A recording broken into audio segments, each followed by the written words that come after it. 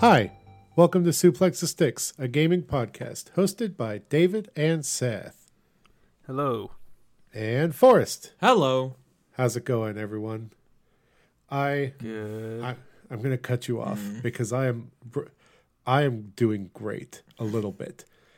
There's a lot of crippling anxiety in the world right now, but there is one shining ray of hope that Seth and I have been able to find a little bit of solace in, and that is that Baja Blast is back in stores. Oh, yes, it is. And there's also, wonderful. Because your boy is trying to not be fat, there's zero sugar Baja Blast, and it just tastes like Baja Blast. It's so good. They mastered the secret to zero sugar soda. At least Mountain Dew did with this one. I can't drink Mountain Dew anymore. If Seth and I's secret brother Zach G, like if he ever listens to the show, he can attest to, I can't drink Mountain Dew anymore because we drank so much when we were in high school that it like now makes me sick thinking about it. But Baja Blast is in the clear, and man, it's great, and it's in cans. Seth, how many 12 packs do you have right now? I just got 2. Okay. I didn't go too overboard. There was 1 year where you had like up to like 15 at one point. Oh, jeez. Right? Well, I don't know. It was a lot. I don't know if it was 15. I'm pretty sure. I think it was more than that. Yeah. There was one summer Oh my where I god. consumed way too much. You just Baja planned Blast. ahead. Yeah. It was great. He had it for a long time after it was gone. I mean, yeah, you gotta ration these things. Well, yeah, because you Stock up. You don't always want to go to Taco Bell to get a Baja. Yeah, and I can't because of the one that burned down the street that they are not even trying to fix. That's a tragedy. It is a tragedy. So, yeah, Baja's back, baby, and this show is unofficially sponsored by that because of how much we love it. Forrest doesn't drink soda, so he's just going to drink water and appreciate that Baja's back. I'll place. You should buy some and then put it through a Brita filter, and then it's basically water. Okay. Maybe I will. Give me something to do. Yeah, while you're in your self-isolation. Yes. Forrest is here in front of me. We are breaking the rules. Yes, we are a little bit. Horrible people. So Seth is safe up in Orlando. Maybe safe.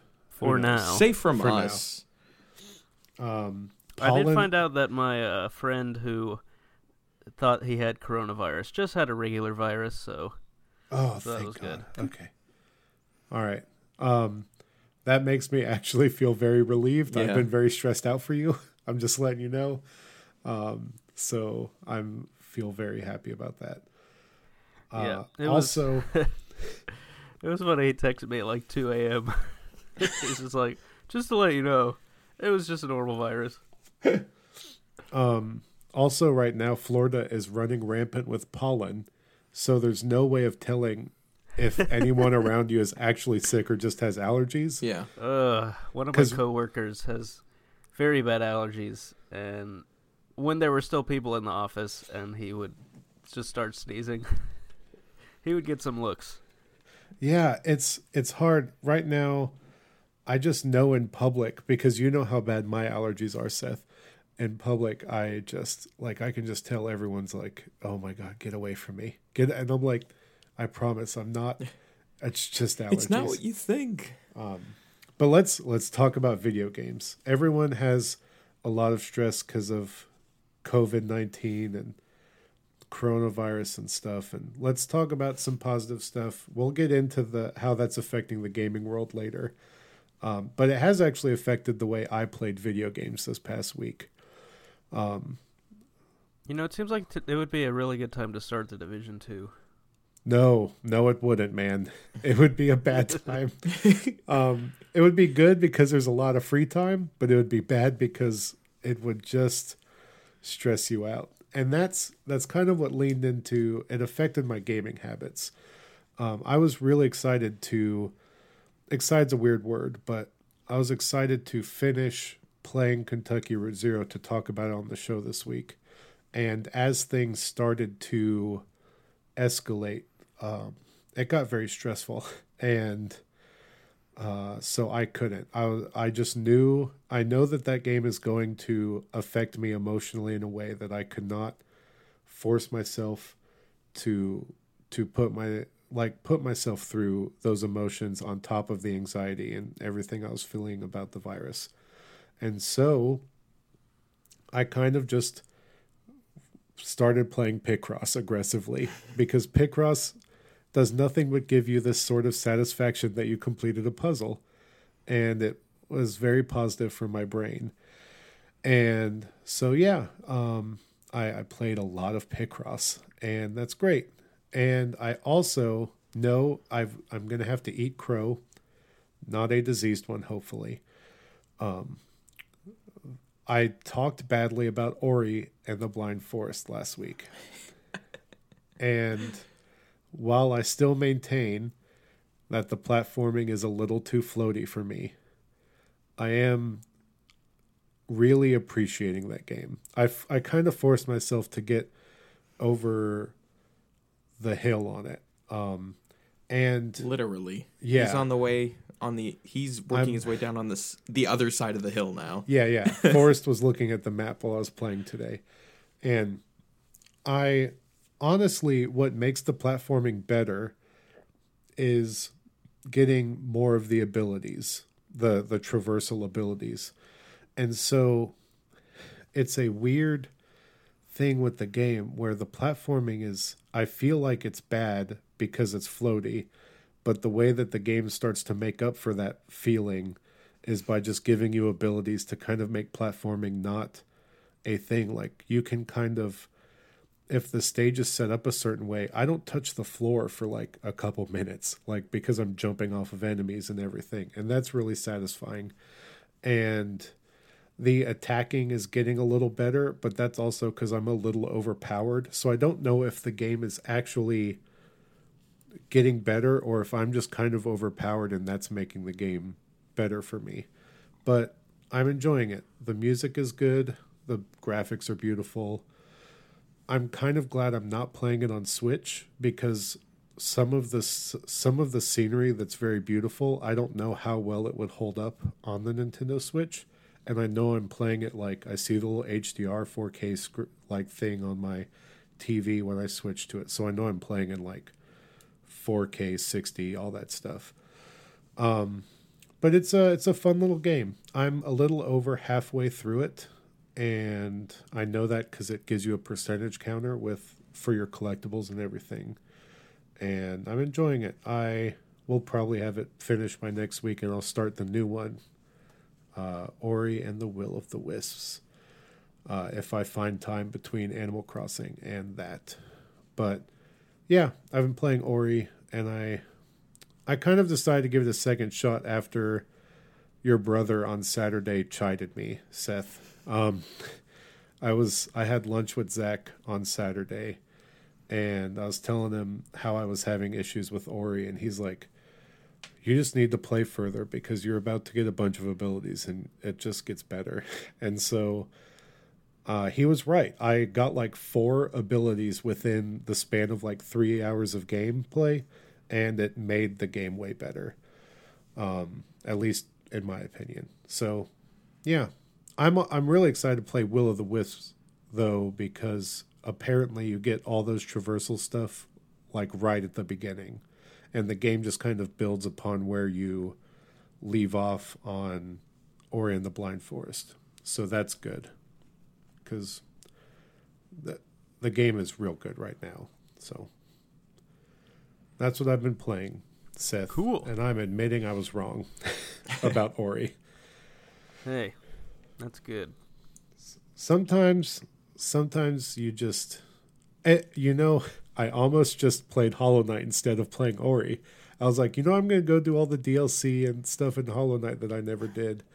That's super hard. And then I was like, I should play something new. I can't just keep playing stuff I've already played. And so I forced myself to play that. So, but man, we'll talk about Hollow Knight a little bit in the second half because I was kind of disappointed it wasn't talked about during the indie world. So, but True. Seth, I know that you've been playing something interesting, so please tell us about it. Yes. I started and have been playing Nioh 2, the sequel to Nioh, which is Ninja Theory's sort of Dark Souls meets Ninja Gaiden type deal, which was a cool game that I really enjoyed. Very strange game, and I'm not too far in it because, of course, it's a Souls game, so it's not just a game you can blast through. And when you're trying to blast through it, it tends to be the times when you end up falling on your face the most. It's very cool though because it returned all of the basic kind of core elements of gameplay from the previous one, and they've added new combat abilities.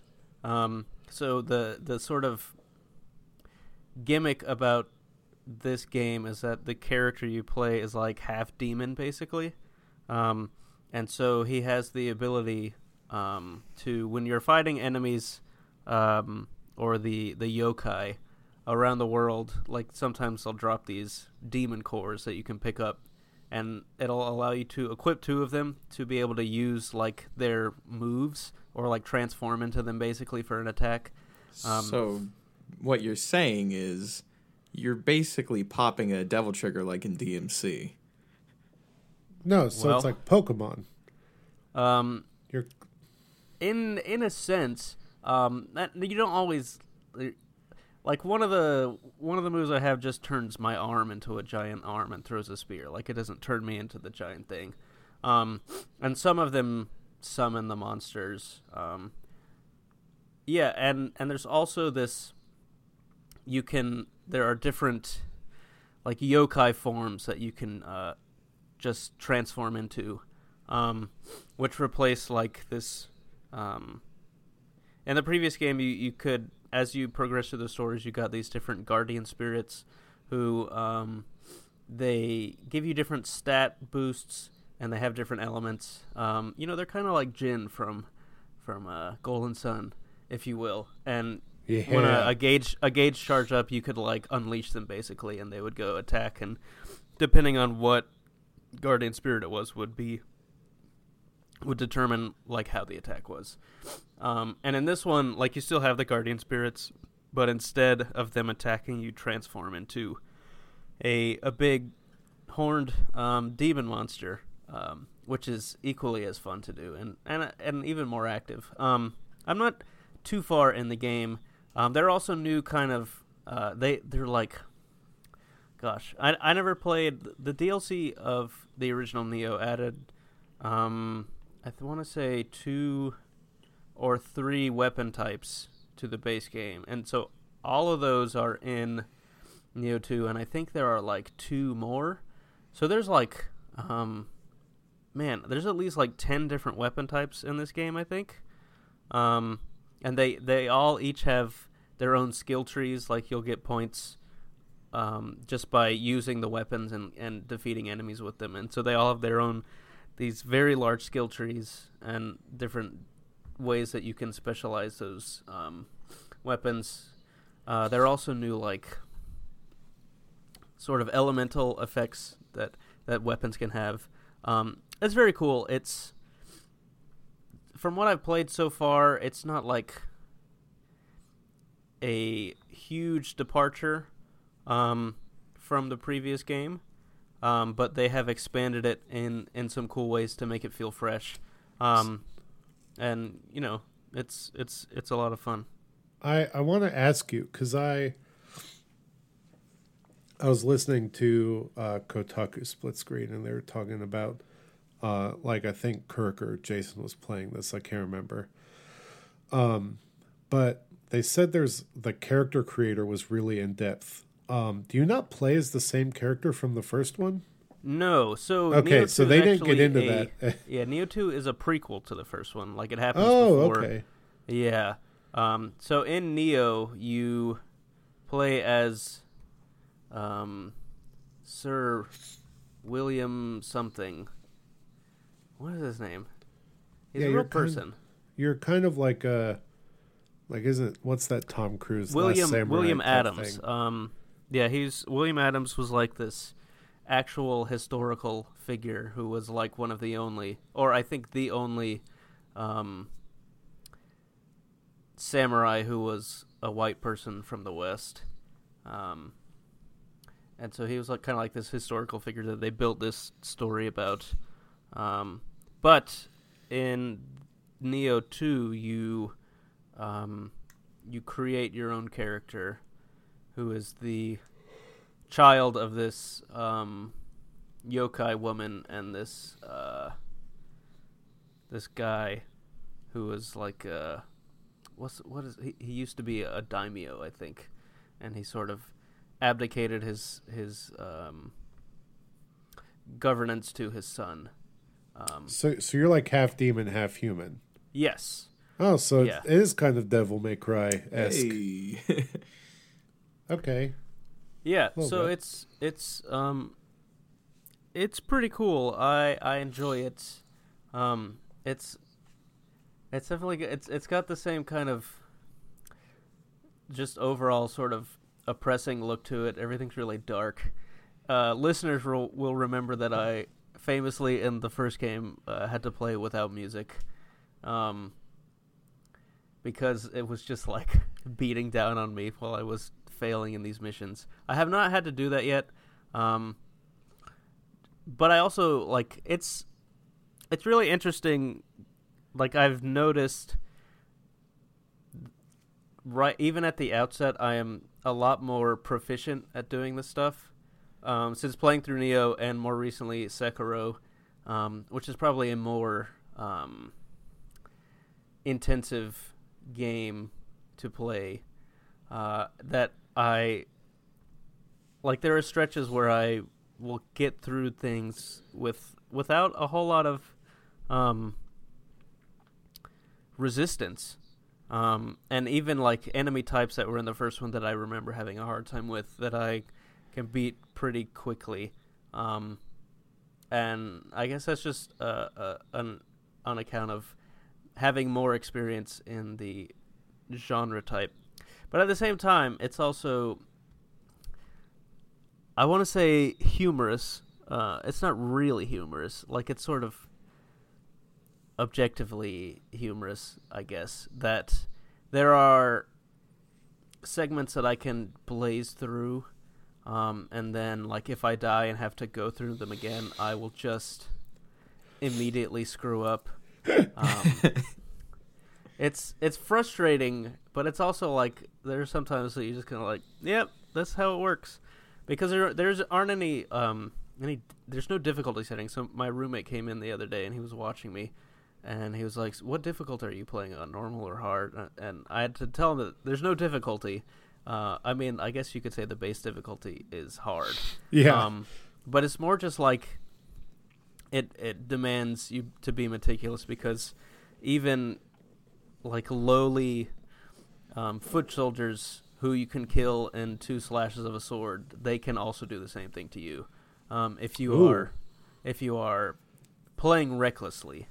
And so, but it's also interesting because I found that the game, like, momentum is a really big thing in the game.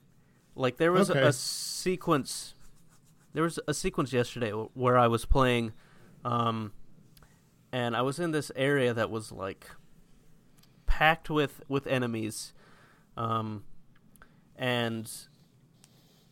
I think it was like my first or second time through it, and I just kind of methodically, one by one, took out each one of the enemies, and then I ventured out of that area to that run, so to say, ended because like I was fighting one enemy and I killed it, but because of the way the kind of the game, like the momentum of your sword swinging and the way it kind of sticks you onto enemies, I was pulled into like a raging fire and died immediately at the same time as the enemy that I was fighting died, which was really annoying because it was at a place that I couldn't like easily just go get to. So basically I had to run through this whole gauntlet again to get through it.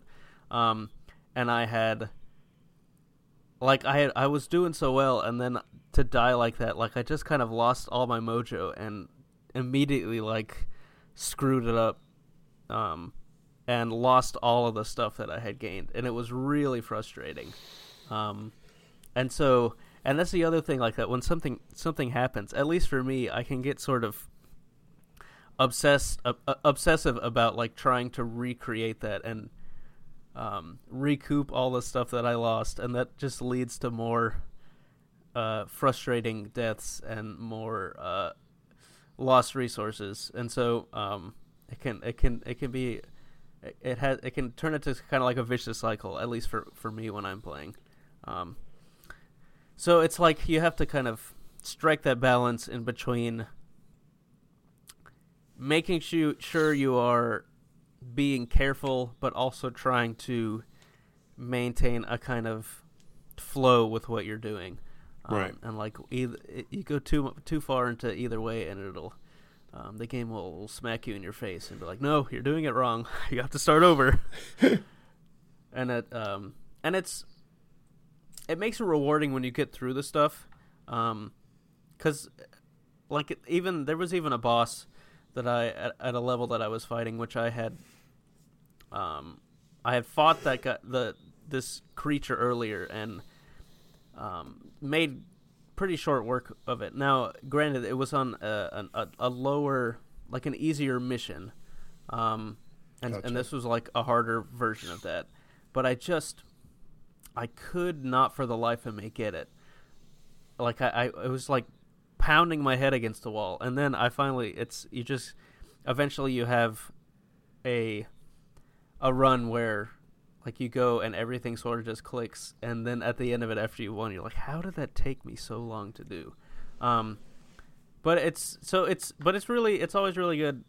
I think the beauty of the games is like this, is that you can there is a noticeable like result from the amount of time that you are putting into it. Like you can at any given moment, honestly, you can, from where you are at that point, like that point in a level or in the game, you can say, hey, I've gotten X much better at this game. And I think that's, at least for me, that's why I like to come back to games like this and keep playing them despite how infuriating they can be. Right. All right. I wish I could say I was going to play this game, but I will enjoy listening to you talk about it. I hope that you eventually stream some of it, Seth, because I still remember vividly me watching you stream some of Sekiro. Yeah. And you fighting the monkey and you getting to the second phase of the monkey. Man. And I didn't know about the second phase, and I was screaming. I was like, what? Like, yeah, that monkey fight was crazy. So yeah, if you ever stream some of it, let me know. Like, make sure you... I will. The one thing that is... No, I'm not too far into the game, but the one thing that's sort of disappointing is that the bosses, like the bosses are usually the sort of big, like showstopper moments of these games. Like we talk about the monkey from Sekiro, and I guess the beginning of Sekiro was like this too. But the bosses that I have encountered, like they're unique when I fight them, but as you go further into the game, you see those enemies as just like common enemy types. And so I haven't actually come up against one of those kind of bosses that you just like that have that kind of boss feel to them. Right. But I know they are in there because remembering the first game, I recall it was like that, and then especially as you meet more people in the game that you have to fight, there are some unique encounters like that. But there's nothing. I mean, I can't say there's nothing because I'm not that far, but I don't anticipate there being anything quite like that monkey fight. Yeah, that monkey fight was something else. All right. Did you play anything else? Or I've continued to make some more headway in Murder by Numbers. It's quite fun. Good. I'm glad. I plan on getting it.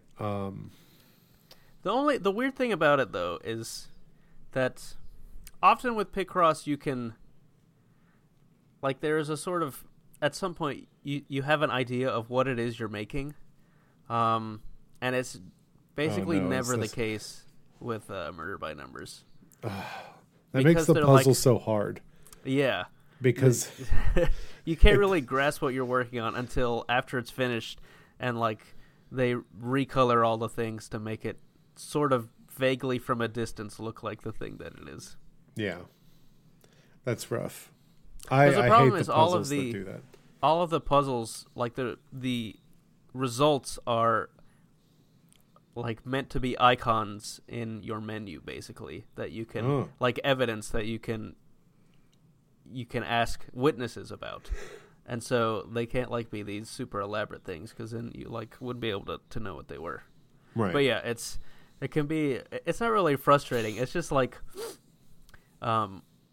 it just makes the puzzles a little different when you're only working basically on the numbers to just finish the puzzle rather than filling the puzzle out and figuring out what the thing actually is as you're going.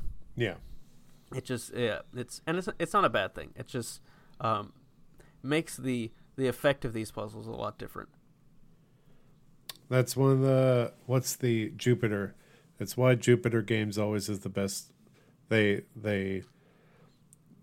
you always get a good view of what the puzzle's going to be. Every once in a while they have an odd one, but Picross games not made by them can sometimes have weird puzzles. But Forrest. Yes. What have you played? So I've been playing some more Mega Man 02. I don't have any new no lore dumps today? No more new robot lore for y'all tonight. I've been focusing on just upgrading my stuff in the game instead of progressing the story. So I'll be back with you next week on a huge exposition dump for y'all. Listen, you're promising this, and you better deliver, or I'll be upset. I need to learn about the cyber elves and their origin and why they exist. I don't know if you're at that point yet where you can start explaining that with the game. I mean, I could explain it right now. No. We need to go along with Forrest with the games that he's at. Because I could just give the whole series. Don't do that. But I'm not. We're doing this piece by piece here. Right. But I did start Resident Evil 6. And Hui, I played about, I think, 3 hours. Okay, so the campaign mode is split into 4 campaigns, focusing on Leon from Resident Evil 2 and 4 fame, Chris from 1 and 5 fame, a new character who is the son of Albert Wesker, and then the 4th campaign is Ada Wong, again of Resident Evil 2 and 4 fame. Right. And so my friend and I, we started the Leon campaign because we're going to do the whole thing co-op like we did with Resi 5. And we are about, I think, 3/5 of the way through Leon's campaign now, and it is rough. Multiple times during our play session, I was just I can't deal with this anymore. I was getting actually upset by just the level design and the game design is just not, it's not good. And the story is really stupid, and not in a fun way. It's stupid in a bad way. Okay. I mean, Yeah. Yeah. It, like, in every technical problem that I had with 5, I have with 6, but multiplied by, like, 3 times on this. It's using the MT Frameworks engine, which by the time Resi 6 came out was already about 3 or 4 years out of date. It's the engine that they used for Resi 4, DMC4, Resi 5, the Resident Evil Revelations, back on the 3DS. Like, it was Capcom's, like, go-to engine for a long time. Well, I mean, you gotta be fair. Resident Evil Revelations on the 3DS was like groundbreaking. Yes. That was like really good looking. Yes. And crazy. For the 3DS. Yes, for the 3DS. And that... Not... But, like... the Xbox 360. Exactly. But, like, this engine, by the time 6 came out, was just so dated and used so extensively by that point. The graphics are just really rough to look at. They reuse assets from Resident Evil 4 and 5. Like, down to literal textures. So, like, you walk into a room that is literally made from textures from Resi 4. That's not great. No, it's not. And then there is also 2 sets of hallways that are identical. And I mean literally identical. Not like mirrored, but identical. Which is... like, I don't know. I've never felt like I've experienced that in a game. Like, posters are hung up on the exact same spots and the same layout. Wait till you play Control, and it's done on purpose. Okay, but I can respect that because that's like that's done to like make you feel uneasy or something, right? Yeah. This isn't. It's just really annoying. But yeah, it's a mess all around. My friend insists that we are going to. Like, things get better from here. Like, we've gone through the worst that the game has to offer so far. No, I had to live through, at GameStop, there was always this uneasy and terrible feeling when a game got a bad review after you had gotten a lot of people to pre-order it. Yeah. And so your credibility gets real hurt after a while. And Resident Evil 6 was a big hit to a lot of people. Like, people were like, you got me to pre-order Resident Evil 6, and it sucks. This is terrible. So you're just echoing a lot of stuff I've heard that it does not get better, not at all. But I mean, I have hope, I guess. Maybe don't waste your time, but if you want to live your life, I feel like I need to experience it at least. Give myself a Purple Heart after this is all said and done. And maybe I wouldn't even use the phrase like it gets better. I think I would probably describe it as it gets less worse. We'll see. I wouldn't put too much money on it. There's a reason why they kind of stopped making Resident Evils and then in that style. They jumped. It was 7, right? They didn't. No. They had Revelations 2 and then 7. Yeah, but 7. I'm talking about numbered franchises. Oh, yeah. Yeah, I don't consider. I mean, I don't like count spinoffs. That's fair. Ever since the biggest blow that has been delivered to me and my credibility at GameStop was when we got people to pre-order Operation Raccoon City. Oh, which was rough. That is very rough. Yeah, that game was probably like one of the most aggressively returned games ever. I don't blame them. Seth, have you played any Resident Evil games? I have not. Do you have any interest in them? I kind of want to play the 2 remake, and I am interested in the 3 remake. I recommend the heck out of that 2 remake. The Resident Evil 3 has some great puzzles in it that are fun. And you have the increasing fear of Nemesis just constantly on you. But yeah, Resident Evil 3 is my favorite one. So I'm excited for that remake. The demo dropped early today, and it will be official tomorrow. Like, it dropped early in some regions, I think. Yeah. So look out for that. That's not like a we're not just going straight into news, but we're talking about Resident Evil, so it's topical. Yeah, throw it in here. So, with that, that's all you played, right? Yes. You watched me play Ori. I did. But you didn't play Ori. No. But it looks like the demo that I played a few months ago, and I like that. Yeah. Can't complain. Yeah. All right. With that, we will take our break, and we will be right back.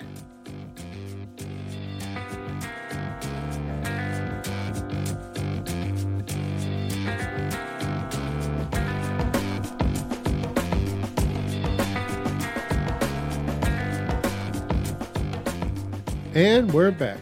Hopefully during that short break, you were checking out the social media. I certainly was. Thanks, Seth. My own social media. Oh, well, that's fair. Checking out social media. Suplex the Sticks on all social media, Twitter, Instagram, Facebook.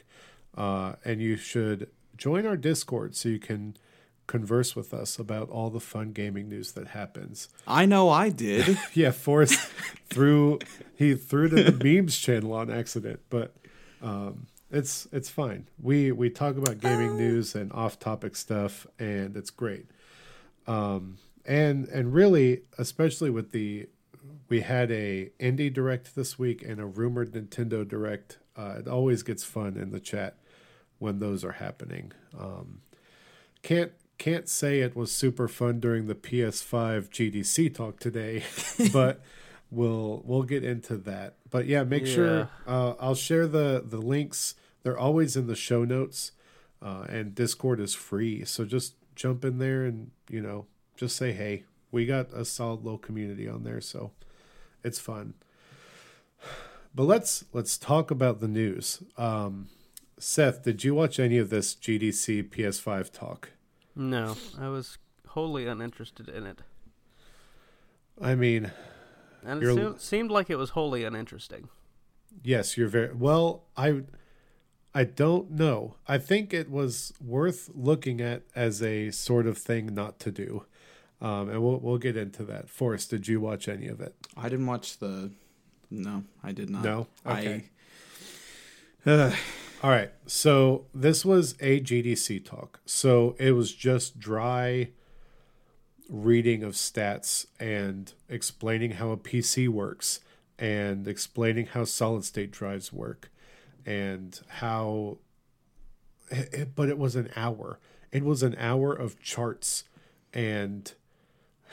It's almost like a business meeting. Yeah, well, so Sony has a classic history of doing this stuff. Like their E3 their E3 press conferences used to be just business stuff. Like it was a business meeting, and it was like not gaming announcements. I remember the one year that they announced, it was either Little Big Planet or something, but they used a Little Big Planet level to announce like sales figures and everything, and it was like, okay, come on. Do you not remember that, Seth? I vaguely do. I was groaning at how terrible it is. Yeah, no, it's not great. And so it's kind of frustrating because also, I don't know, it was kind of hilarious too, because you have Mark Cerny up there, who is, he's the Sony guy right now. I'm pretty sure he's the main one. And they don't show off the system or the controller. They just are talking about the internals of the system. And he's obviously in front of a green screen with a real podium because his hair is very fuzzy because the green screen isn't picking up the spaces in between. And then there's what seems to be a simulated audience, a la Mystery Science Theater 3000. Like just blacked out backs of heads moving occasionally. You're never sure if they're real people or if they just are faked. Like it's very strange. Yeah, it's so weird because like that was on first glance, that's not something that you don't immediately think, oh, this looks strange. But then like the more you think about it and look at it, you're like, well, wait, that's not right. It's very bizarre. Yeah, it was very bizarre. And the whole time he stood there and talked for an hour. He didn't move around. He didn't, like, it wasn't like a WWDC, like Apple sort of thing where like you're walking around with a pointer and like hitting slides. He stood at the podium and said what needed to be said in an hour. And it's like, so unengaging. Yeah, no, it was. I was actually a little excited for this, and then I saw the tweets like, okay, it's been kind of leaked that this is about an hour, and I was like, ooh, that's rough. And then when I realized, oh, this guy's just talking at a podium, and I was like, I can't, I'm out, and I closed out of it. If you want to see some funny tweets, Jason Schreier tweeted out some great clips of like charts they showed that are nonsensical and they mean nothing. They're just symbols on a chart, and I don't understand what they were going for. Yeah, the thing with the icons and like having to do with on like a arrow. scale. Yeah, and it had to do with like processing no power or something, it said. And I was like, what? And like the one on the far right was an axe. So which I was trying to think they War. were right. I was thinking maybe they were going for like the icons represent a game. But I don't understand what games they represent. Like the axe is probably God of War, and the car is Gran Turismo. There's a bow and arrow, so that's either Tomb Raider or Horizon Zero Dawn. One of the two. I'd go with Horizon. There was a radioactive symbol. I don't know what that would go to. Ratchet and Clank? Right. Maybe that bad zombie game that they tried to pretend never existed. Days Gone. Who knows? So people really like that game. I apparently. don't. Well, yeah. Some people love bland stuff, and you can't explain it. Yep. Call of Duty sells well. So, sorry, Forrest, but all right. Good. So this is all kind of frustrating.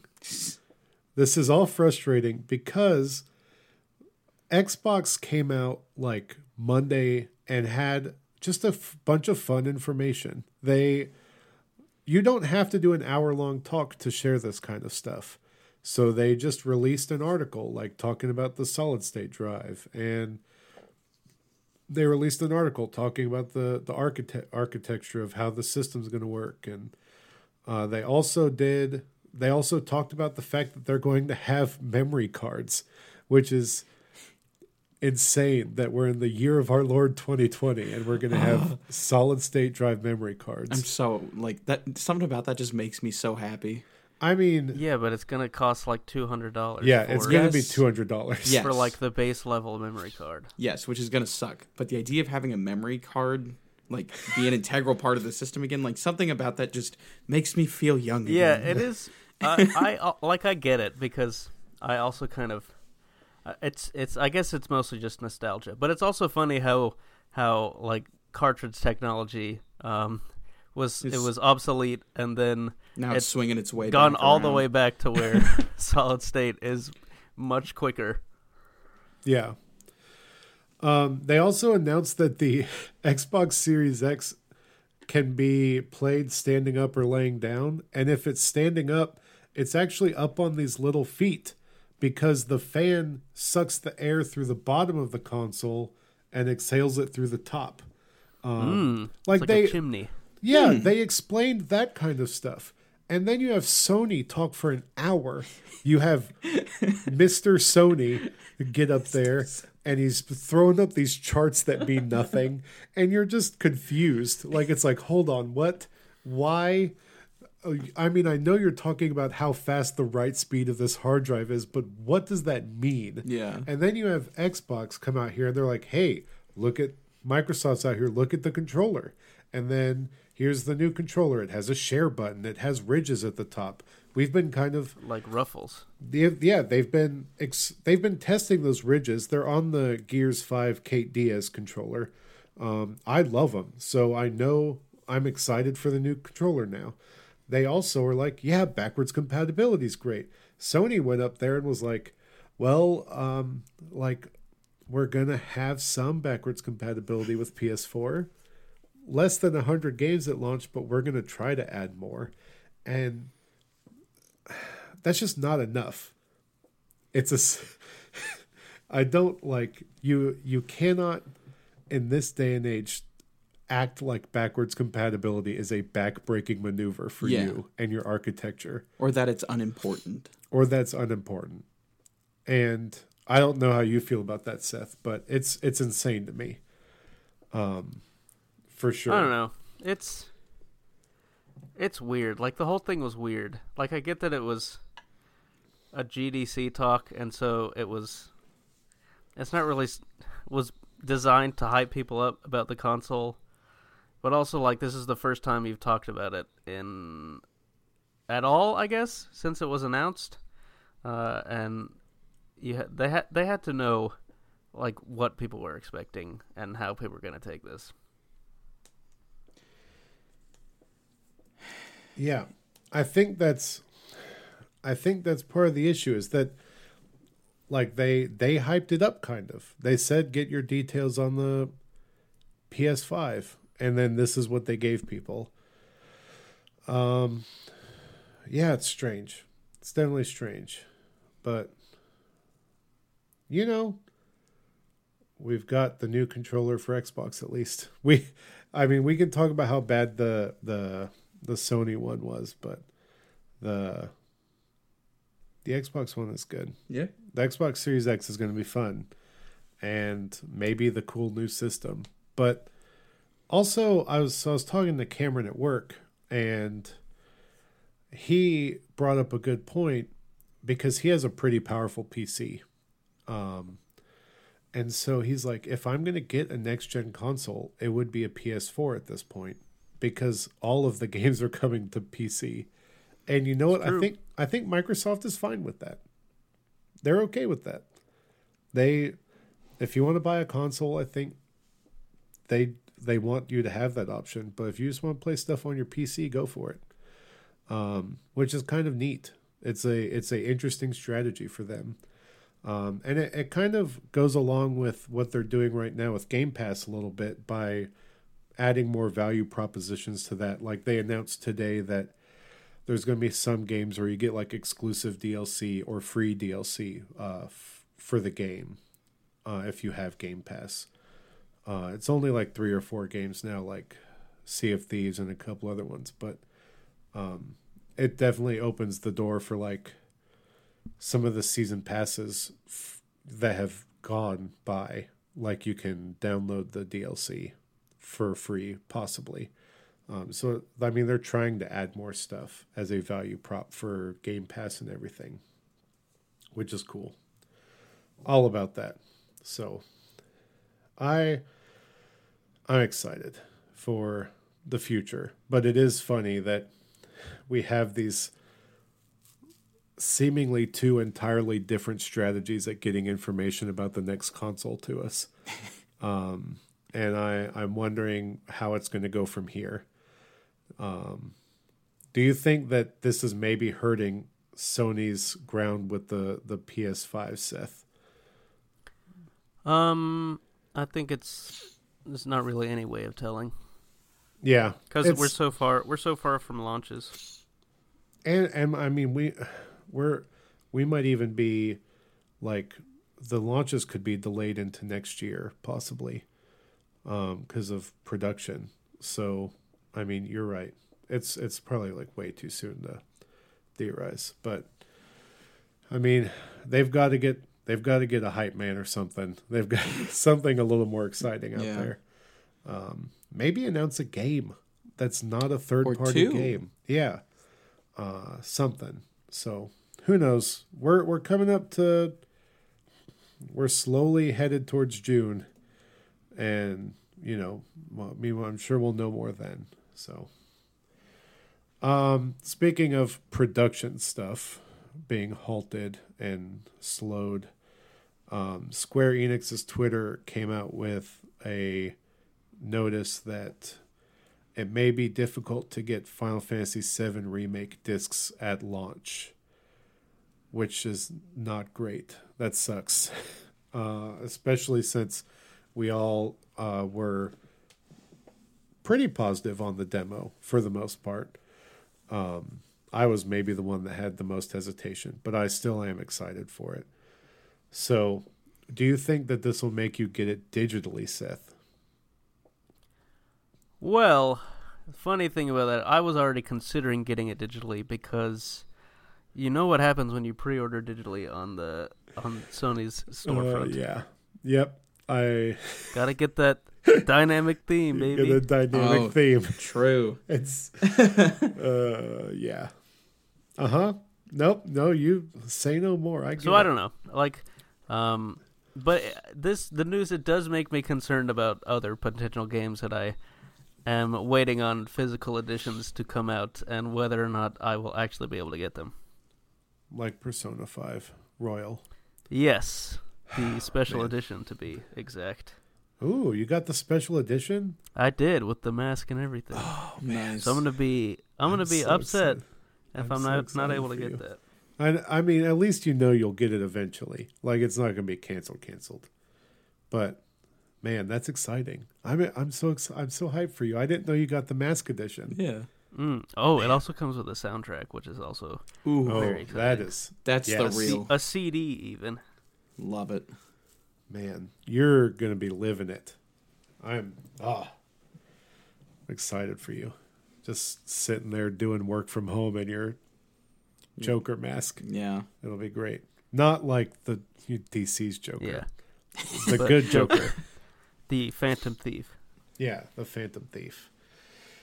You don't know how many times this week I was like, man, I'm just going to start Persona 5. And then I had to like remind myself, like, we're like literally like 2 weeks away. We're like 2 weeks away from Persona 5 Royal. And it's so funny. It's frustrating because Jason Schreier has been talking on Twitter and stuff about how like he knows that Persona 5 Royal is coming, but he's like already midway through a rerun of Persona 5 just because he wanted to play it. And he's like, I know it's not a good time, but I can't stop myself. Yeah. And so, yeah, it's funny. I want to play it so bad. I'm so hype. I don't care that it's not coming to Switch or that might, like, I'm ready to play this game. And I'm excited for it. And man, whew. It reminds me, Animal Crossing is upon us. That comes Friday. That's a game I got digitally, Seth. I went into GameStop and I canceled Marianne and I's pre-order. And the guy at GameStop told me that we are not the only people that have done that. But luckily, if you still want to support your local GameStop, you can buy the DLC code from them, and it prints out on the receipt. So, still technically bought it from GameStop, but the DLC code just printed on the receipt, and we redeemed it, so it's ready to go for Thursday night at midnight or whatever. Nice. So, yep. You're getting that digitally, right, Sith? I believe I will. Yeah. It's one of those games that you visit every day, and so like taking a cart in and out is going to be really inconvenient. And frankly, it's probably better for the time being to be buying games digitally anyways. Very true. Very true. Be aware of the things you're doing. Let's talk about DLC, Seth. Tell me about something you perked up about before we started recording with Control. Yes. So, I don't know if this was news before or what, but I saw that the upcoming Foundation DLC for Control, it's coming out this month, but only on PlayStation 4 and PC. For Xbox players, you'll have to wait until June to play it, which is a three months of exclusivity, and that's just kind of I don't know. I mean, it's annoying. I don't like it. Yeah, this isn't the AWE one, is it? No. No, this is just That's later. That's later in the year. Yeah. It's still frustrating. We should be past this. I really, I don't know. We should be past this in gaming, and we're not, and it's very infuriating. And I feel like I forget it exists because it is kind of rare nowadays. Because the what is it? Kingdom Hearts, I guess, has it. Yep. But Call of Duty is like the main last one that does this thing.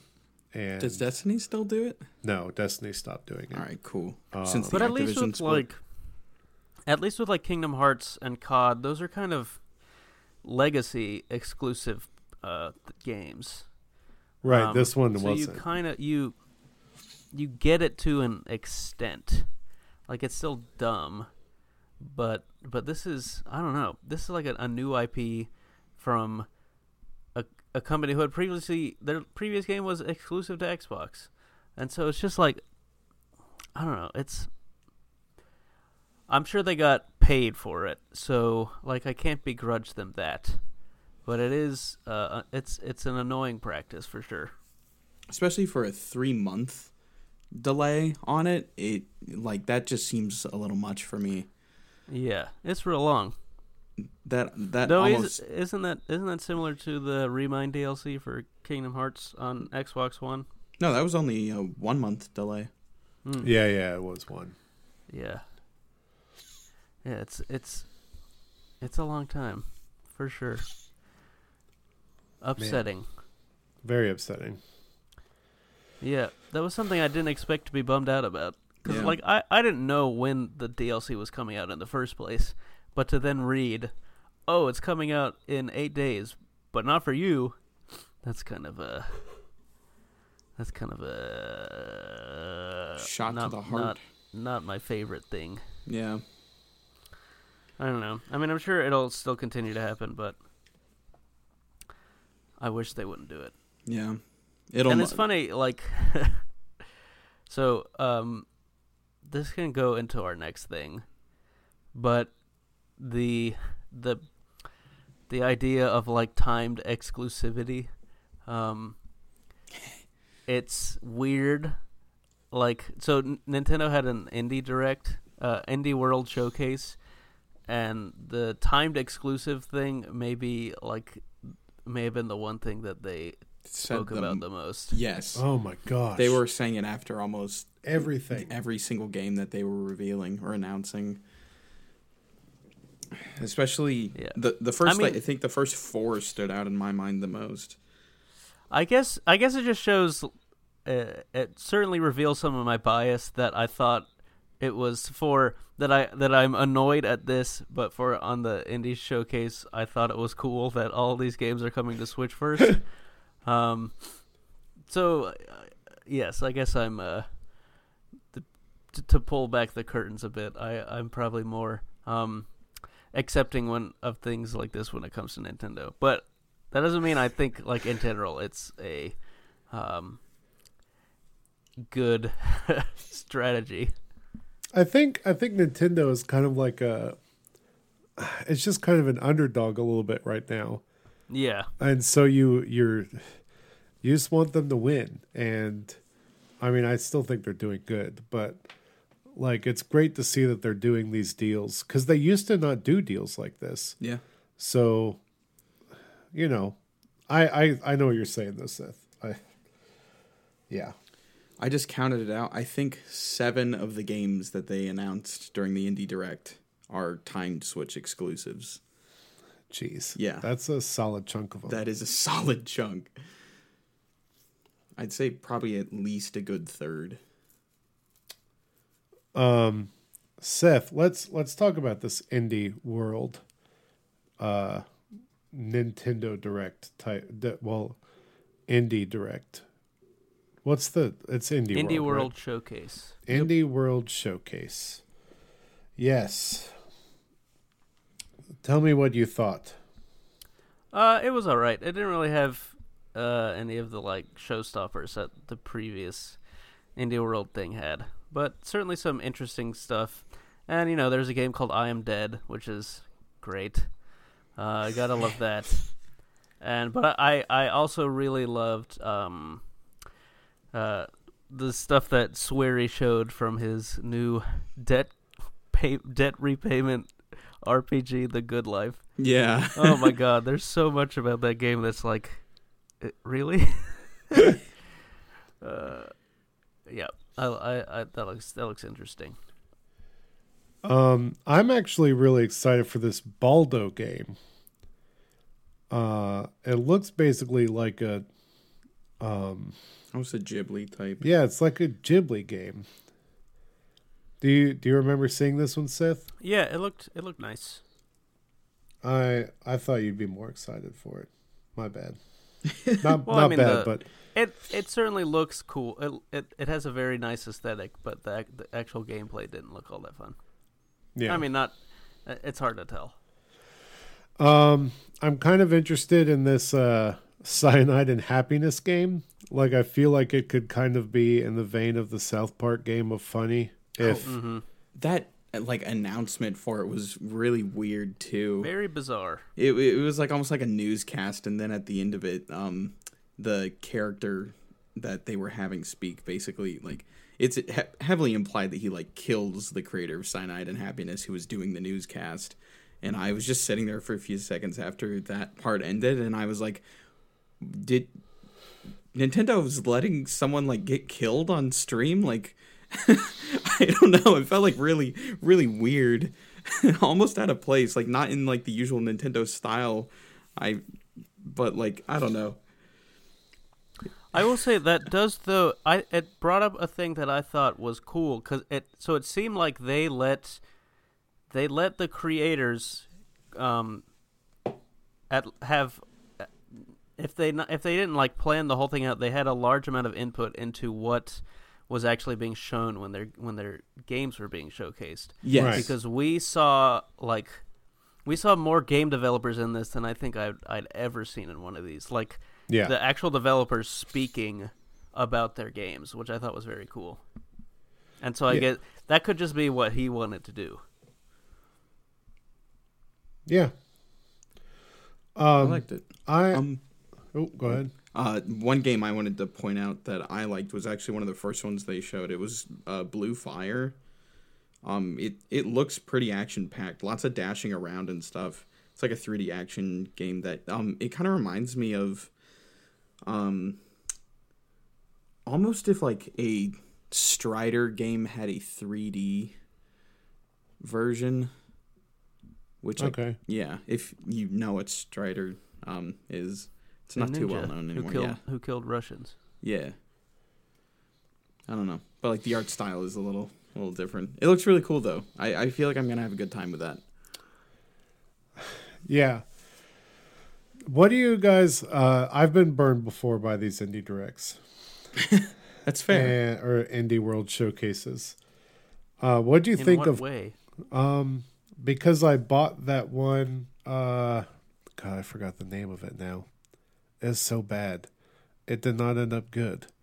The shooter, Seth. Oh, right. Yeah. The Morphe's Law? Yeah. So what did you think of this Quantum League game? Because all I saw was a dying... I spent $30 on Morphe's Law. Quantum League is a little different in that it's out right now on PC. Oh, is it? Okay. Yeah, and people have... I think there have been generally good thoughts about it. Okay, okay. I think it's definitely a game built for a certain type of person, though. And that person is not necessarily me. Yeah, I guess they've had open betas on Steam.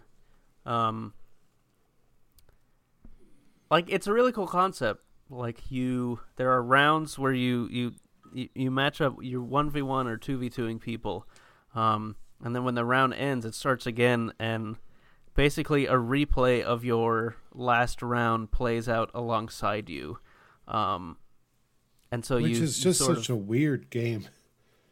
Yeah, I think it's a mechanic that I've seen in like platformers before.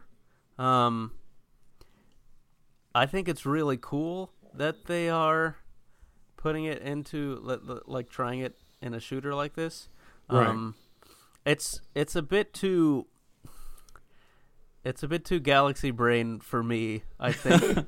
Yeah. Like I don't know that I could ever effectively kind of grasp the strategy of this game to be good at it, or maybe like I might be able to have fun at it, but this is it's a game that I think is very cool looking, but one that I will not likely be playing. Having the ability to basically like preemptively set up yourself for a future round, like your first round is like some people are going to dedicate that entire first round to just setting themselves up for the next round, like with their ghost playing alongside them, and like I don't know how that's going to work, because if your enemy just pays attention to how you played that first round, they just avoid that. Right. Yes. Like, but also if you like if you force them into it, like the strategy here is something that you're trying to explain the galaxy brain part. I know. It's like 3D chess, but happening constantly. Yeah. Right. I wanted to shout out the last campfire by the people at Hello Games. Yes. Because I think that looks really neat. And yeah, definitely a departure from No Man's Sky. That trailer got me oddly emotional. Yeah, no, it was very emotional. The game looks very dark. Yeah. You're like saving your stoned up friends. Not like stoned, but they are they became turned stoned. To stone. They became stoned. There's a better way to say that. yeah. It's 11:30. I'm tired. But you know, that one was cool. And then they did like a quick fire round of games, and they announced that Blair Witch was coming to the Switch. Yeah, that made me chuckle. Yeah. so that's another opportunity for me to not play it. Yeah. And they're big.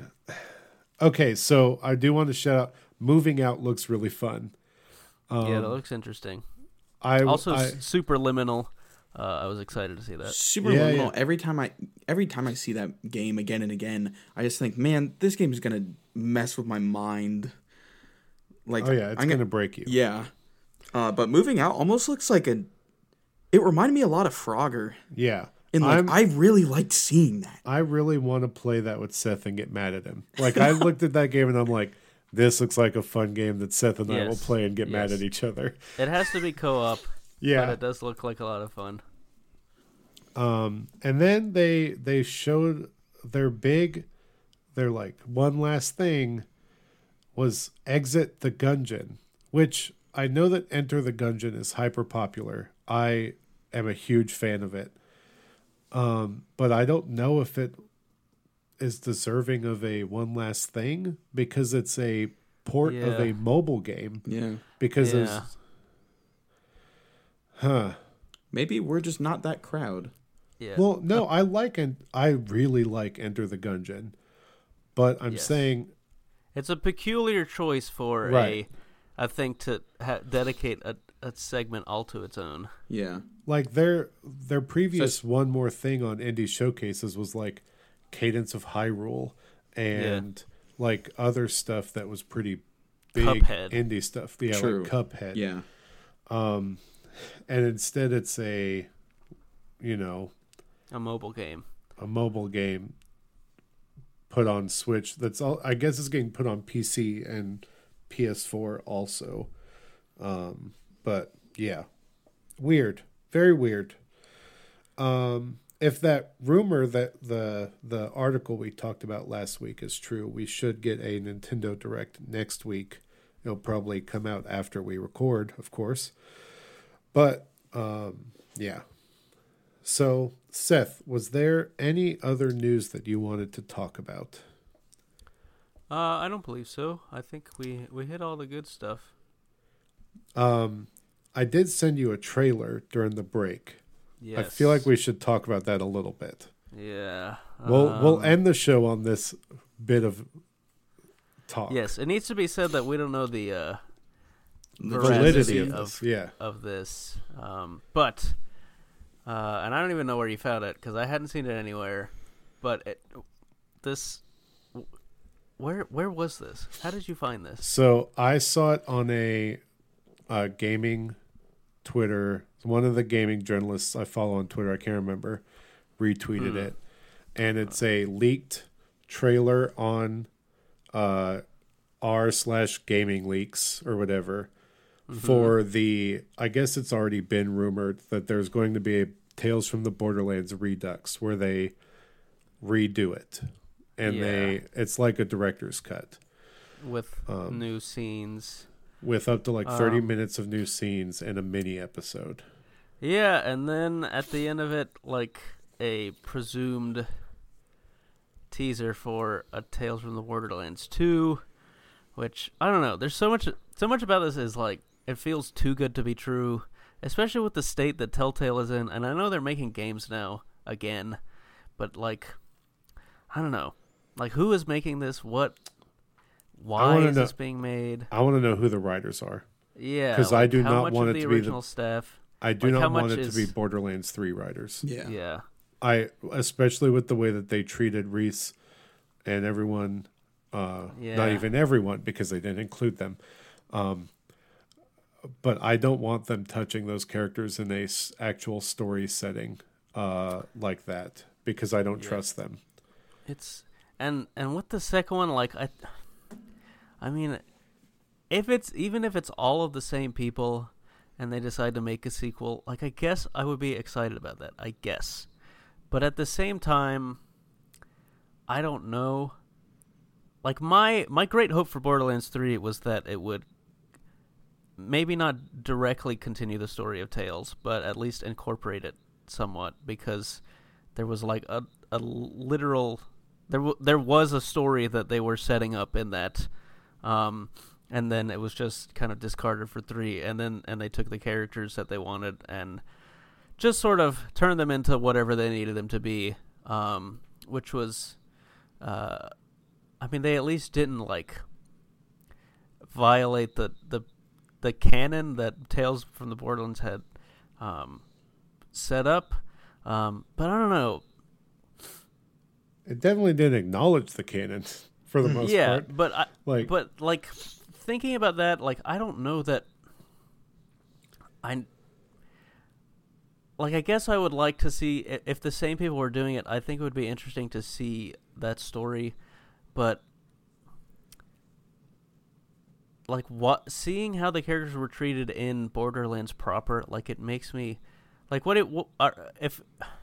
if they are going to use the same characters, then like the ones who would be returning that were in Tales from the Borderlands, like they're basically different characters now. Right. And like of course characters can't be the same all the time. Like even in Tales, like the characters grew and their dynamics changed with each other, and you know, that's what good stories do. But it's also like they were like wholesale like entirely different characters in Tales. Or the other option is you do it with a brand new cast of characters, and then like I don't even know, like that's something that I'm interested in, especially knowing that these characters, like the way that they are, will always exist outside of the proper Borderlands games. I don't know. It's I have feelings about this, and they are conflicted. Yeah. Oh man, me too. It's part of me is very excited.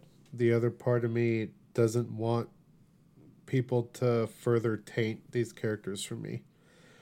And yeah, It's strange. But I wanted to, get your opinions on it. So, Forrest, you never played Tales from the Borderlands, right? No, but I hear it's like the best Borderlands content, almost. Man, yes. It's so good. I've liked what I've seen about it. And if there's a second one coming out potentially, like, great. Yeah, it's great. Man. So, all right. Quick update on the website. It's still underway. Nick is still plugging away at it. He's going through some stuff right now. He's having to actually quarantine because, sometimes your family goes to the beach when they shouldn't, and he's living it right now. And so, we're gonna have that done by the end of the month, and there's a lot of fun stuff coming up.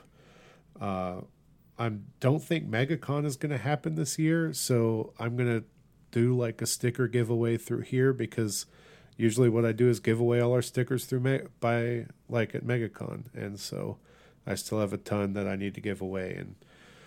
And share the episode, let me know you shared it, and I'll send you a sticker. That's pretty simple. Just give me your address and I'll ship it, no problem. I also probably need to ship some to Seth. I don't think you have any. Or just drive. I can't drive them up to you now. That would be in poor taste. We need to stay inside. But yeah, was there any other news, Seth? Well, you already asked me that, and I already said no. So yeah, no. All right. With that, we will. Man, it's going to be hard to want to record a show because I'm going to need to be collecting beetles and stuff to earn bells. But yeah, we'll be here to talk about Animal Crossing next week, and we're very excited about it. And we will see you next week. Bye. Goodbye. Stay safe. Stay inside. Don't touch me. Adios. Wash your hands.